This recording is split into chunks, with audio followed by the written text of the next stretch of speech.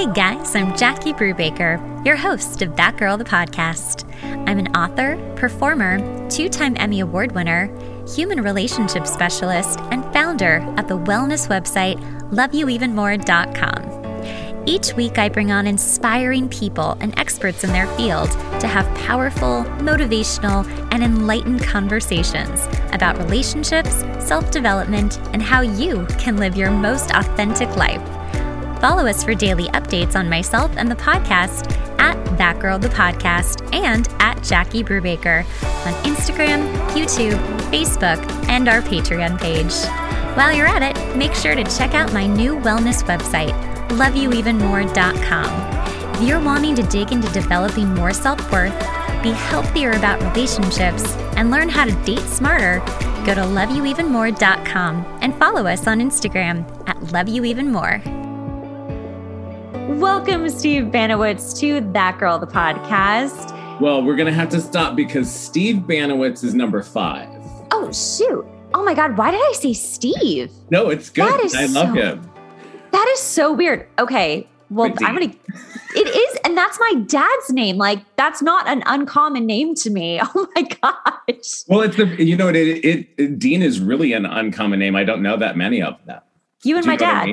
Yeah, you and my dad are the only ones. That is so crazy. Dean Banowitz, welcome to the podcast. Thank you for having me. I am very excited to chat. I'm very excited to chat with you.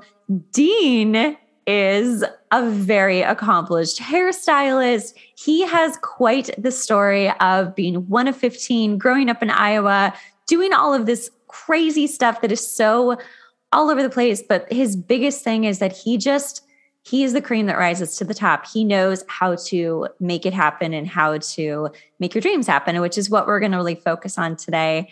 So I always like to let people take the lead and explain a little about themselves because you always do a better job than I can, especially when saying your first name. I can't believe I called you Steve. No, I love it. Steve is number 5. It's funny because I do a lot of college lectures, and when, the school owner introduces me and they clap and everything, and I go up and I go, listen, before we get started, here's the deal. Throughout my entire lecture, and I do a 2-hour lecture, I go, whatever question you have, write it down. And at the end of this, we're going to do a 30-minute Q&A. Whatever question you want me to answer, I will answer. My name is Dean. I'm single. Let's get started. But I was born and raised on a farm in Iowa. I'm the 13th of 15 children. Which is insane. I don't know how your mom did that. Were there multiples or was it No multiples. 8 boys, 7 girls, all single births. My mom is one of 13. My dad is one of 16. So I had over 500 first cousins combined on both sides. So God. I'm used to a lot of people, so I can get along with a lot of different personalities because I'm sure we have every single one of those personalities in my immediate family. Oh my goodness. So that was when I first met you, you were saying that, or someone said that. And I was like, oh, that's not true. That's impossible. And then you were like, no, really, I am one of 15. That's crazy to me. I grew up here in LA. I'm one of 1. That's it. Just me. I don't even understand siblings. I have friends that are siblings and that's as far as I go. But what is it like to grow up with that many kids? Well, my mother had a really, really strict rule that we all get along, period.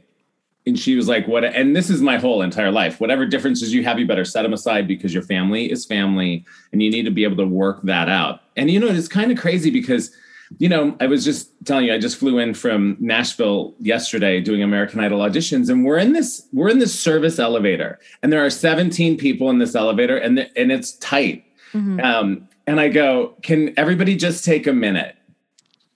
Look around. This is the exact number I grew up with every day of my life.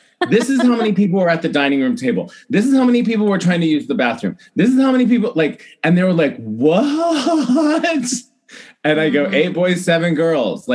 My mom could have been a CEO for any business because she ran a tight ship and the organization was really intense, which is, it has to be. I mean, I always think of Susie Orman when she says, you got to clear the clutter in order to really focus on what you're doing. And I've lived that way my entire life. I try to be neat and organized and try to know where my things are. And so I can take accountability for everything. And that's how my mom was with her children. I mean, that's not a bad way to be. She did the Marie Kondo of kids. Trust the Marie beyond.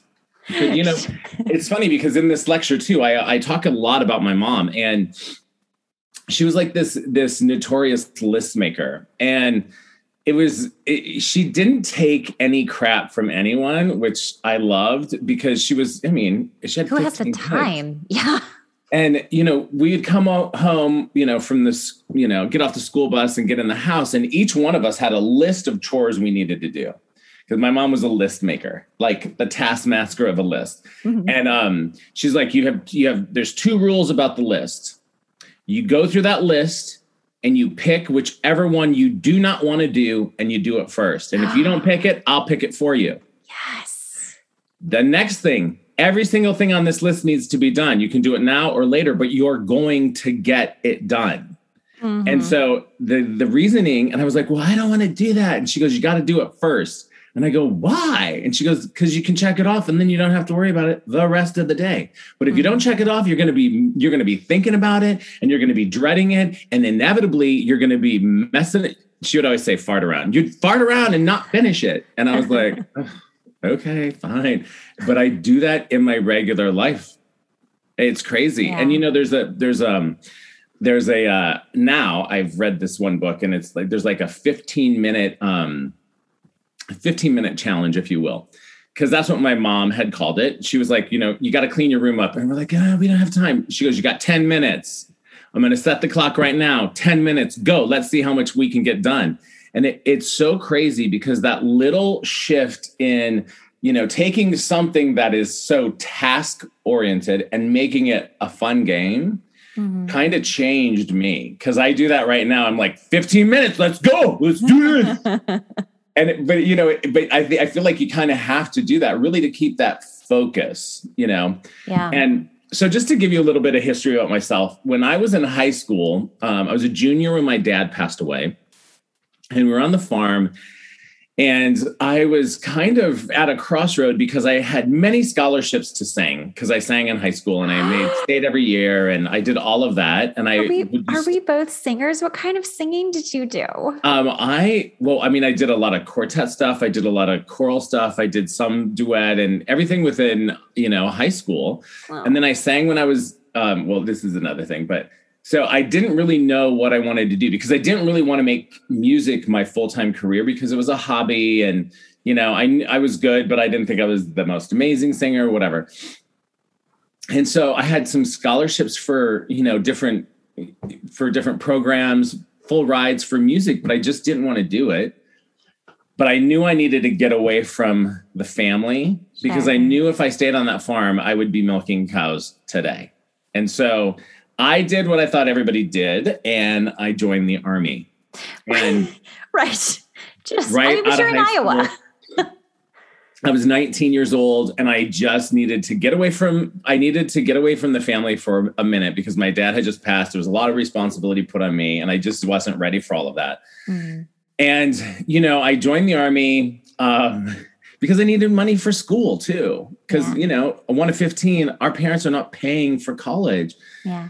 And so I remember it was day 2 in the Army, and I called my mom and I was like, I don't really think this is the place for me. And she goes, too bad, so sad. You're the one who signed that contract. It's your responsibility. You have to do this. And like, what is she going to do? You know, like call the Army and be like, my son wants to come home. Like, you can't do that. Well, you know, and then the thing is, you have all of these guys who are, you know, trying to get out of the Army, and they're whatever, you know, they're acting up and they're doing not cool stuff and they're getting in trouble. And I don't want to do that. I want to act out and get in trouble and get kicked out. That's not my jam either. Right. And she was like, well, you have 2 choices. You can make this the best tour of duty or the worst. It is your mindset and you need to change it. And I was like, why is this Oprah Winfrey woman always right? It was making me nuts, but it was true. And I literally shift my mindset and I was like, all right, I'm going to participate, because when you participate, great things happen. When you reject and when you kind of block all of that, that's when you're going to have a lot of negative stuff go down. And I just needed to make it as positive as possible.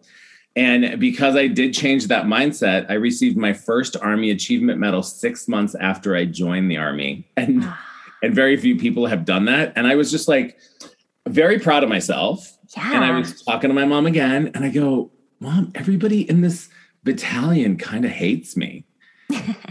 And I go, I thought they'd be happy for me. And she goes, but always know your worst enemy is probably going to be a jealous person. Yeah. And just be mindful of that. And moving forward, give them something to be jealous about. Mm-hmm. And so that's always in the back of my head. I'm not in a vindictive way. I'm always going, all right, you need to go the extra mile because no one else is. Mm-hmm. And if you want to go the extra mile, that's when you're going to stand out against anybody else. Yes. And trust me, I'm the 13th of 15. I know what I need to do to get attention.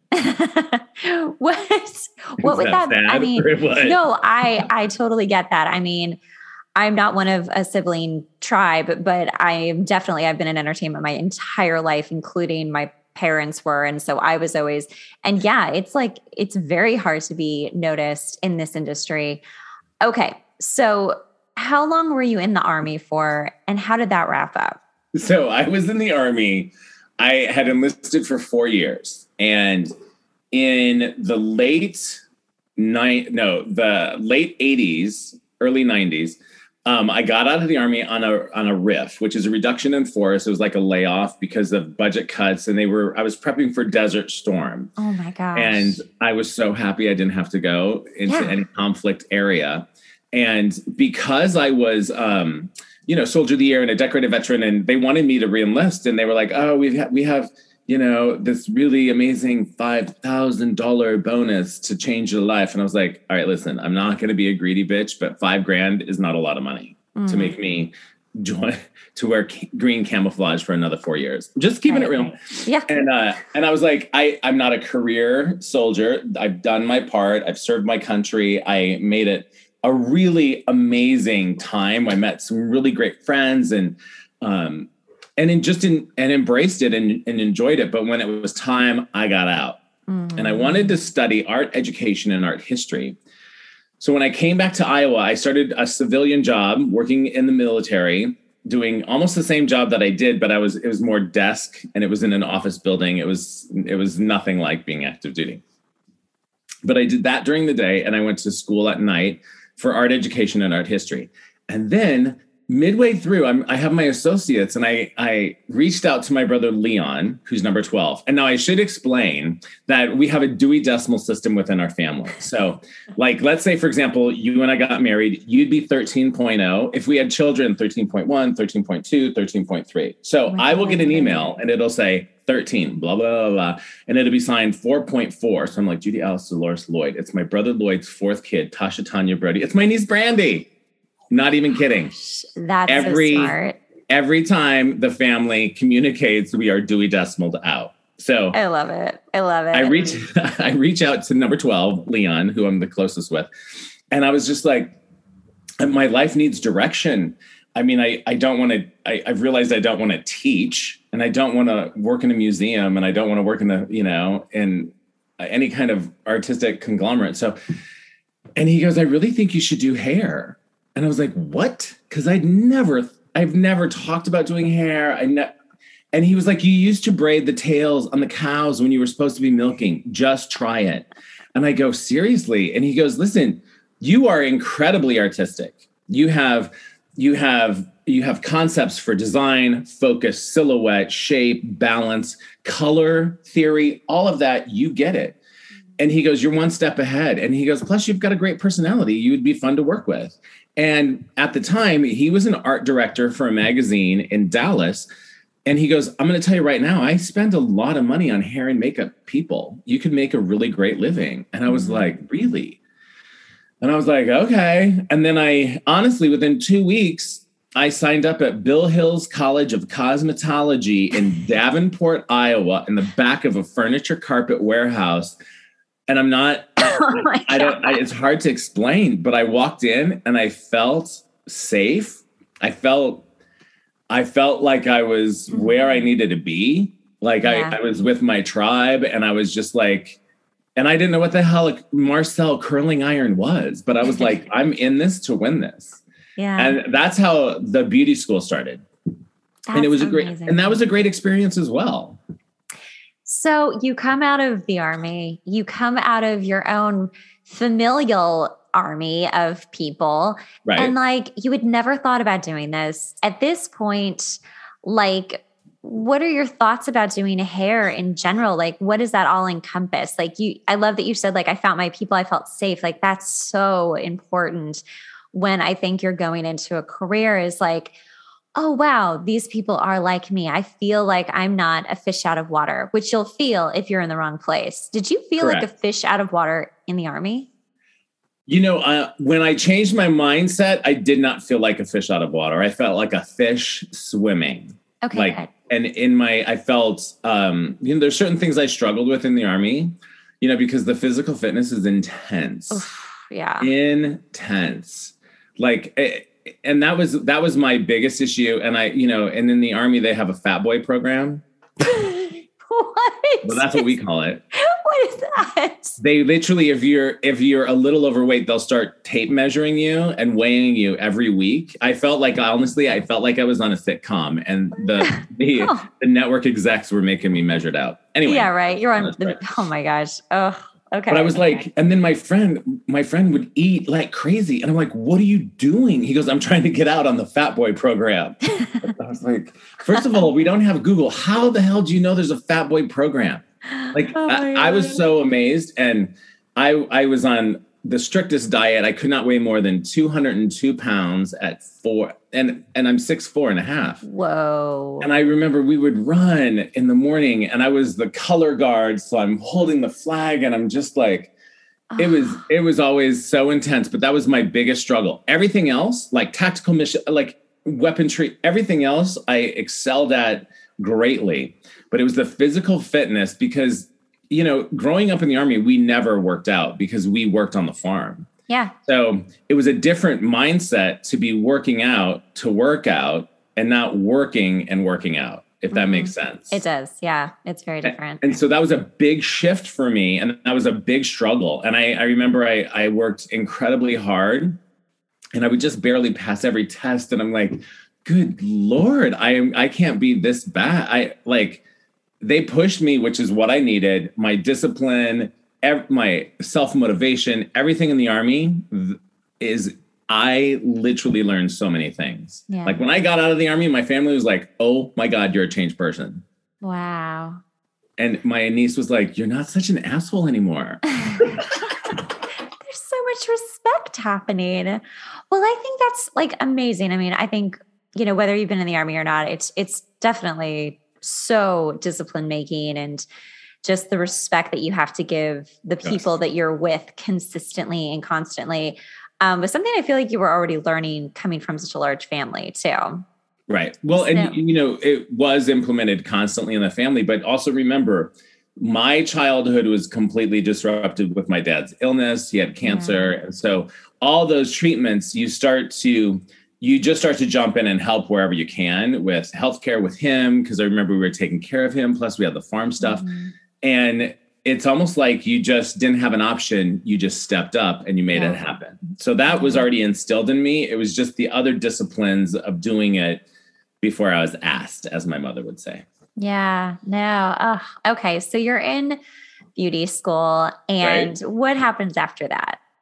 Well, beauty school, a couple of random things. I used to work at UPS at night. I would go to beauty school, learn about hair during the day. And then at night I would work at UPS loading trucks, which was a grueling job. Like, I've never sweat so much in my life. And they love to hire the previous military because we're very disciplined and we'd like to, we're all about competitions or whatever. Yeah. And I was there for about a year, and it was just, I just needed to get money. And I was like, you know what, this is really probably not for me. And there was a dinner theater in Rock Island, Illinois, just probably about 10 minutes from where the beauty school is in Iowa. And I auditioned to be a singing and dancing bootlegger, which is a waiter. And awesome. Our responsibility was, singing happy birthday and anniversary to people, and we'd have our own section, and it was a buffet. So we were responsible for drinks and desserts. And before the main stage show, we had a bootlegger review. So every food server, we're in our Tux Performance waiter outfits. And we literally there was a table, we'd lay our trays down and go up on stage, sing and do this whole review for this new show. And it'd be, like 15, 20 minutes of song and dance and little medleys and whatnot. And we literally, as we filed off, we'd pick up our trays, go get desserts and salads and start bringing them back and around. And I love that job so much. And I have the dearest friends still to this day. It's really tight with a lot of them. And I did that for 7 years. Oh, wow. And once I finished beauty school, I'd do hair during the day and I would be a singing and dancing waiter at night. Aww. And it was at Circa where I had a lot of opportunities because the wardrobe guy, Greg Hyatt, he goes, "Hey, Dean, I need some help with wigs. Could you help me with wigs?" And I was like, "Oh, well, we haven't learned any of that in beauty school, but I'm sure. Yes." Because when you do hair and makeup, you say yes, right? Yes. And I remember he needed help. He needed me to do hair on a new tour, A Closer Walk with Patsy Cline. Oh, wow. So it's period hair. It's a regional dinner theater that has zero budget. So when he handed me the wigs, they were literally Halloween wigs. Ooh. And this was before any social media there was no Google. There was nothing via the internet. It was like, oh, I need to go to the library and see if I can find a book on how to make a wig or how to do, there was just nothing on it. Yeah. And it was funny because this morning I'm looking through and this photocopied book is from there because the wardrobe guy was like, I think there's a book in the Costume House library on wigs or something. And I was like, get it. I need a photocopy. I need to make a binder. And I asked the local drag queen to help me learn how to do these. And it was a small it's Iowa. There's not a lot of drag queens and his wigs weren't really that great, but he taught me the process of, using a steamer and styling and all of that. And were the wigs amazing? They were amazing enough for this tour. Yeah. But that kind of started my whole entertainment buzz. Being a singing and dancing waiter, I love that entertainment part of it. I love the performance of it. I love the magic of creating a stage to create that imaging, that to create the character and so on and so forth. And that's how I kind of got that entertainment bug, to be honest with you. And then when I started doing wigs and I was on the roster. So anytime an actor would come in for the theater and they needed a haircut, they would send them to me. So I started to do the crew and staff and it was just a really great time of my life. Honestly, we're performing, I'm meeting the most amazing, talented people. And I was like, oh, okay, well, this is feeding my soul. Mm-hmm. It's not feeding it a full meal, but it's a nice little appetizer. And so that's kind of how I got the bug. And just to kind of fill this all in, one of my friends challenged me to a goal that I had about doing hair for TV and film. But in Iowa, realistically, that's not the place to be. Mm-hmm. And so I did some research. I found Susan Lipson, who has Onset Motion Picture Hair Academy. I don't know if she still has it, but she had it then. And I came out to LA and I learned some different ways to do hair for TV and film. And she was kind of a big champion for me because she gave my name to a ton of people. Oh. And I was still living in Iowa and I would get calls from like Warner and Fremantle and different production companies, Telepictures. And I reached out to her and I go, are you giving my name to people? And she goes, yes, you need to be in LA. Mm. And I was like, I'm pretty rooted in Iowa. And she goes, just apply for one job and I'll leave you alone. And I go, okay. And I applied at the television show Extra, and I was asked to come out for an interview. And I came out for the interview. I did the host hair for the show. And I always have an Iowa moment because there were like 8 million people who watch the show on a daily basis. There are 3.5 million people who live in the entire state of Iowa. Wow. You know, it's that Iowa moment. I have them all the time. Yeah. But I just was like, when I came for the interview, I was like, I just have to be me because I can't change that. They're either going to love me or not, and both are okay. And once I said that, I just was in a groove. I was like in my zone, you know, and that host for the show was not very nice. But I was like, oh, I was in the Army. I can handle drill sergeants. Right. And that's really how the TV world started, because they offered me that job. And Valentine's Day 2000 was my very first day of work in Los Angeles. Aww. I like to say it was my sweetheart job. It was your sweetheart job. That's so cool. And like, to me, when I hear this, it just feels that you are so on your path and you're just saying yes to the opportunities that come up. And you're not, I mean, maybe you were second guessing certain things like, oh, wow, I just got this job. I guess I'm moving to LA now. And like that, you know, I'm sure that was terrifying or exciting or all kinds of things. All of the above.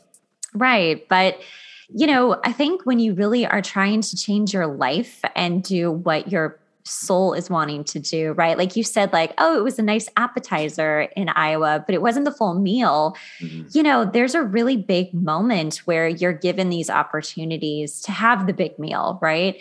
How did you know, like, okay, yes, it's time. I'm going to go. I mean, besides getting the job, which is such a huge sign of like, yeah, you should go. But like, how did you make that decision? Well, every single one of my friends is like, if you do not do this, it's going to be a really bad choice if you don't, because this does not happen to very many people. And so I'm like, recognize it. And then I was like, I'm moving clear across the country, and I didn't have very much money at all. Mm-hmm. And I remember I was driving like a 22-year-old piece of crap Toyota. And it was great because God knows it's probably still running somewhere. Yeah. But I had 2 friends in LA, and they were like, live with us till you can figure out where you want to be. I borrowed one of their cars. I remember my sister had just started selling cars, and she goes, I'm going to look for a car for you. And she found a car, loaded up the car with a bunch of my stuff. One of my friends drove it out. I still had my salon in LA, so I was flying back and forth once a month to do clients, and it was becoming difficult. And my friends in Santa Monica, where I stayed, they refused to let me pay for rent for 3 months. And that saved me. Yeah. Because rent in LA can really rip you apart if you're not prepared. Yeah. And I got to tell you, I leaned into it because everything, and it's kind of hard to explain because every single aspect of my life, hair, family, salon, studio, living, all of it interlocked together so perfectly that I didn't plan it. I just was like, I remember people would go, what are you doing? I go, I'm releasing it to the universe because I don't know what's happening, but I'm going to lean into this and I'm going to go with it. Mm-hmm. And I was when they hired me, I was very specific. I have these obligations that I need to make sure that I'm available for, that I have pre-commitments to, and then I'm yours.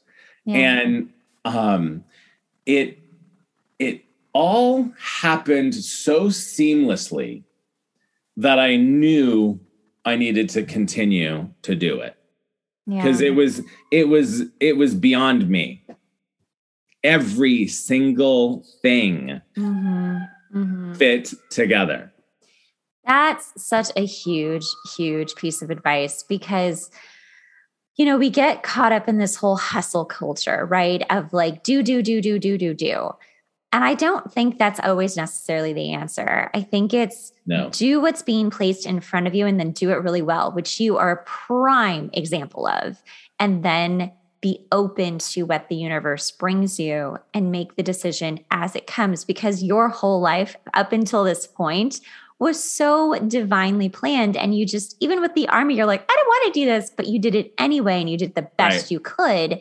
And everything else, you just said, yes. And I also feel like there's a tremendous amount of humility with you and what you've done in your life. It's not about like ego or I'm better than this or whatever. You're working at UPS, like, and doing all of the above, I think that releasing to the universe is so strong and so important, but also just being able to like trust your gut and not because something I think people get really hung up on is this my, gut telling me to do something, or is this my fear? And what I always think is, if it's my gut, it's a very gentle, easy, seamless situation. Or if it's fear, it's coming from a place of scarcity, lack. Oh my gosh, I don't know what I should do. So I should just do this right now. And that's not at all what you're describing. So, well, and when you say listen to your gut, it's I'm very intuitive about situations, people, things, opportunities. And there's been one opportunity that I really wanted to do. And after the first big production meeting, I was like, I got a pang, and it wasn't a fear pang. It was like, the best way for me to describe it is every department was individual. And you can't make a great show if it's like that. You've got to cohesively work together. I'm always telling people I have an 80-20 rule. Excuse me, as long as I'm happy with 80% of my creative, I'm good. Because I got to bend on 20% for makeup and wardrobe and production. And that's cool. Because they're like, oh, you know what? We would love to do this, this, and this. I go, awesome. Oh, we're going to have high collars. Great. I'll take the hair up. So that's all part of the 20%. But as long as I have my concept and my idea of working together with each one of these departments, it's going to be an awesome experience. Yeah. And I could tell right away, they were like, oh, this has to be this way, and this has to be this way. And I was like, well, then if you need somebody to just paint by the numbers, you should get that person. But if you want somebody to create a look and do something that's intricately within our realm of expertise, great, then let it give us that reign and let us do. And I was like, I have no regrets. Well, I have one regret. A celebrity wanted to date me, but I was too young. Anyway, that's a whole nother story. But no regrets on it, because when I let go of that project, and it was a big project, I was like, you know what? I have zero regrets about doing that. I actually feel really good that I'm not doing this particular show. Yeah. And I was like, I kind of had to like really unpack that, because, it's a great opportunity. Listen, there's thousands and thousands of people that would love to do what we do. And I understand that. I don't take it for granted, but I also don't want to be in an environment that's not going to be conducive of releasing all of our creative abilities, because I think that's when real magic comes together. I think when you hire the right people and you give them this is what we're looking for, but let them go, like you're explaining, let them be the creatives that they are, and then let them all work together. It's a beautiful situation, but it's that releasing control, whether it's coming from the higher ups or whatever, or within the department. Like, you've got to be a team, but you've also got to feel safe enough to be creative in that team. Well, and that's my family. I mean, it was never one person's way or the highway. We work together as a family. We work together as a group unit. All of us have our strengths and weaknesses, and we utilize that to the best of our ability. Even now, to this day, if there's anything that happens within the family, there's certain people within that jump in to do their specialty. And my specialty is very different, but my love language is taking care of people, because that's what we do. And that feeds my soul. Yeah. And, I'm not the one that is going to be making the arrangements for everything, but I will make sure everybody looks good when they're going. Yeah. Your strengths. And so that's what I love when in hiring a team too, and just being in that diversification of talent and ethnicity and culture and talent. I love it. Yeah. So when people are, and I'll just keep it broad because whether you're creative or you're more of like a techie or whoever, what is your biggest piece of advice when you are trying to follow what your soul really wants to do, but you're scared? Well, fear is the biggest crippler of all of us, really. Mm-hmm. And I can't remember the speaker who said this, but like there's been many times where your mind is just full of, oh my God, this and this and this, I'm worried about this, or I have anxiety, whatever. Make a list of all of that, list it out, and then go through that list and put a check mark next to the thing you can control. If you can control it, then work on that. Yeah. If it's out of your realm, release it. Mm-hmm. And in all aspects of my life, I feel like I do that constantly because, all right, well, that is beyond me. That doesn't even really have anything to do with me. So I need to let it go. That's a really great point because, people take things so personally, and that is not it. Most of the time, it has nothing to do with you. It has everything to do with the other situations happening all together. So, when you do get rejected for something or you don't get the job you want or the relationship or whatever, most of the time, it's just because that wasn't really right for you and it wasn't personal. And I think that's so important to remember. And I will say, I don't necessarily, I have a love-hate relationship with this phrase I'm about to tell you, but Katy Perry said it on Idol during an audition. And she was said, listen, and they had just said no to a contestant. And they go, listen, sometimes, rejection is the Lord's protection. Mm-hmm. And I understand that, but that rejection isn't protecting you from anything. It's actually helping you develop. And it's important that you don't get everything you need or want. You have to work for it. Yeah. And I think that's really important. It is in the moment, like, when I think we've all been ghosted by some dates, but but it has nothing to do with me. Mm-hmm. It has zero to do with me because I know I'm enough. Yep. I'm more than enough. And when you start to think that way, you start to attract that way, where I am enough. And you start to really get these interesting opportunities that come your way just by being open and available. Absolutely. And trusting yourself. I mean, what I'm hearing so much of is just, I am enough as I am right here, right now. And I will attract the right people and the right circumstances that match that vibration. Right. Right. And so then the people that are in your life, let's just use people as an example, or even a work situation, whatever, will suddenly start unattaching from you. And again, that's like rejection is God's protection. You've got to just let it go. Like you might never know why. You just might not ever know why. And that's fine. Because it really probably has nothing to do with you. Right. Again, it's not personal. It's just the Godfather all over the place. It's just not personal. Now, and just to build onto that too, when you say rejection is the Lord's protection, well, whatever you've been rejected by or whomever, the thing is you have to utilize that as a ground point to grow more. So like right now, this is where we are. You've been rejected for this job. Well, all right. Well, let's unpack that a little bit. Why do you think you were rejected? Well, maybe my skill level for wigs isn't where it needs to be. Well, great. Now you have an opportunity to take some classes to learn and develop that skill. Yeah. And develop it above and beyond what you ever thought you could do. Right. But you've got to put in the work. Because it's not about natural talent. Like there's two things here.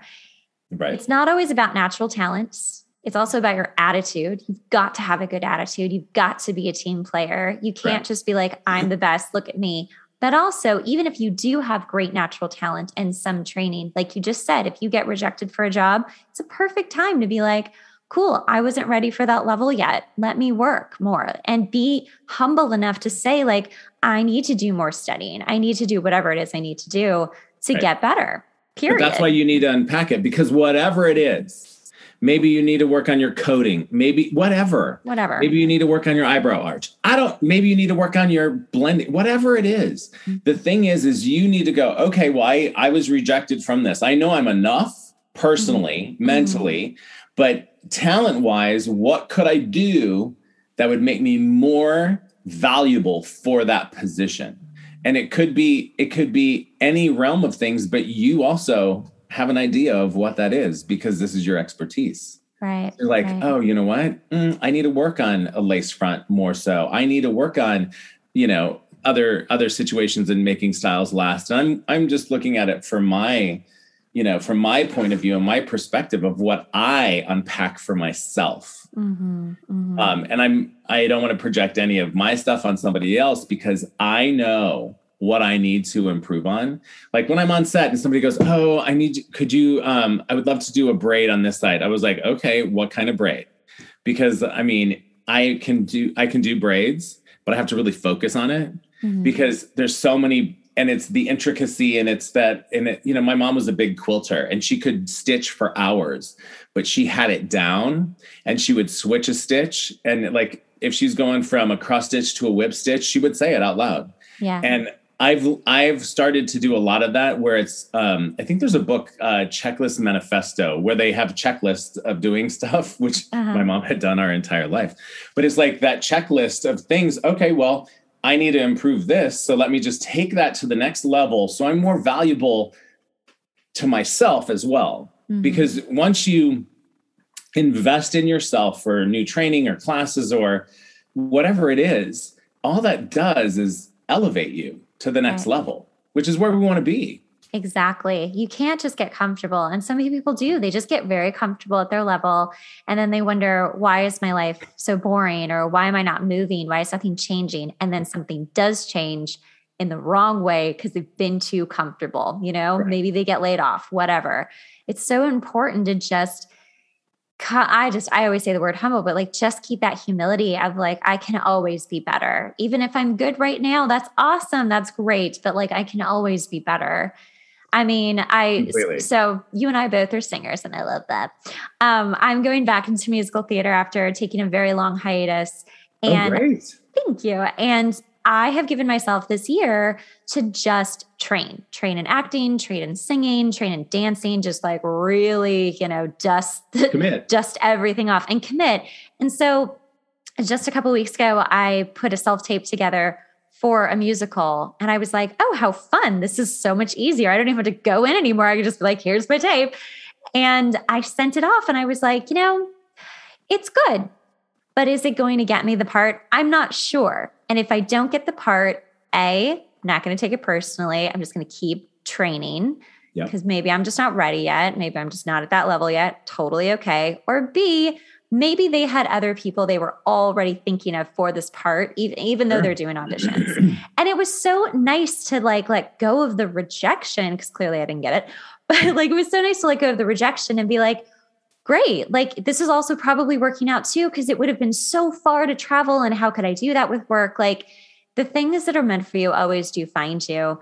But again, it's so much a part of like what you're doing to help yourself. But it's also you putting that tape together. You've already started to go, oh, you know what I could do? The lighting could be better here, or I could do this better, or I could, whatever. Yeah. We start to, look at our stuff deeply and kind of reassess it. But I think with that, and correct me if I'm wrong, but anytime you submit something and you put it out there, the biggest thing for me is just that vulnerability of being judged.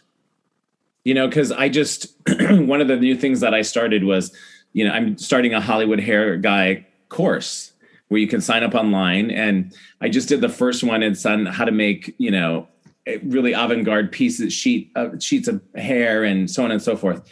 And, we did the photo shoot. I did it step by step.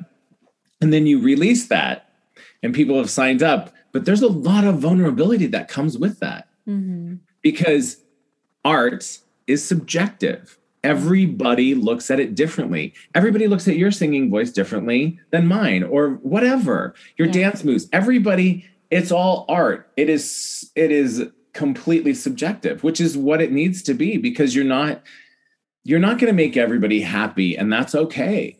As long as you feel comfortable with what you've done to the best of your ability. Because when you know better, you do better. So exactly. And also with that, just not copying other people. If you're still copying other people, you haven't quite found yourself yet and found your art, like what you're really giving. So, gosh, Dean, I love talking to you. Tell people more about this course and also how they can find you and all of the things. My big thing is Instagram, which my handle is dbano. And the Instagram has all the information on the courses. It's really interesting. And this is what's really, we're changing things up because I've never done a course before. I mean, I filmed everything in my workshop studio and I when you live in your zone of excellence, like I can run a show with my eyes closed. Yeah. And I can do a haircut with my eyes closed. I can do all of that because that's my zone of excellence, but my zone of genius is creating. Yeah. And we don't often get an opportunity to be in that zone. And I was in that zone for this course, and it felt good. It felt challenging, and it felt really rewarding. And I was like, I haven't felt that way for a while. I remember I felt that way when I started to do shows because I was learning and I was really perfecting. But that creating where I get to do a concept, I get to do this visual interpretation of what's in my head from concept to completion and build it. It's like, listen, it's like a baby. You have developed it, and it takes a lot of work, and it takes a lot of shooting and a lot of editing, and it takes all of that. But the one thing that I know is it made me feel really good. And it made me feel different, like I was transferring my education to the next generation. And even though I'm not that old and I still have a long way to go, but it's important that you openly give your information. And I'm always like, everyone's like, why are you giving all your trade secrets? I go, because when you give them away, you get them back tenfold. Like, listen, there's a million people who can do your hair, but no one can replace Dean Banowitz, period. And that's been my mindset. Yeah. Because there's people looking for exactly what I have to offer. And that's my mantra. I say it all the time. When I say it, I receive it. Oh, I love this. I love this. Oh my gosh. Go find Dean.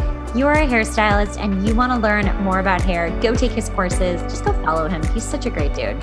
I try to keep it entertaining. He does. You do. Thank you so much for coming on. Thanks for having me. This is very fun.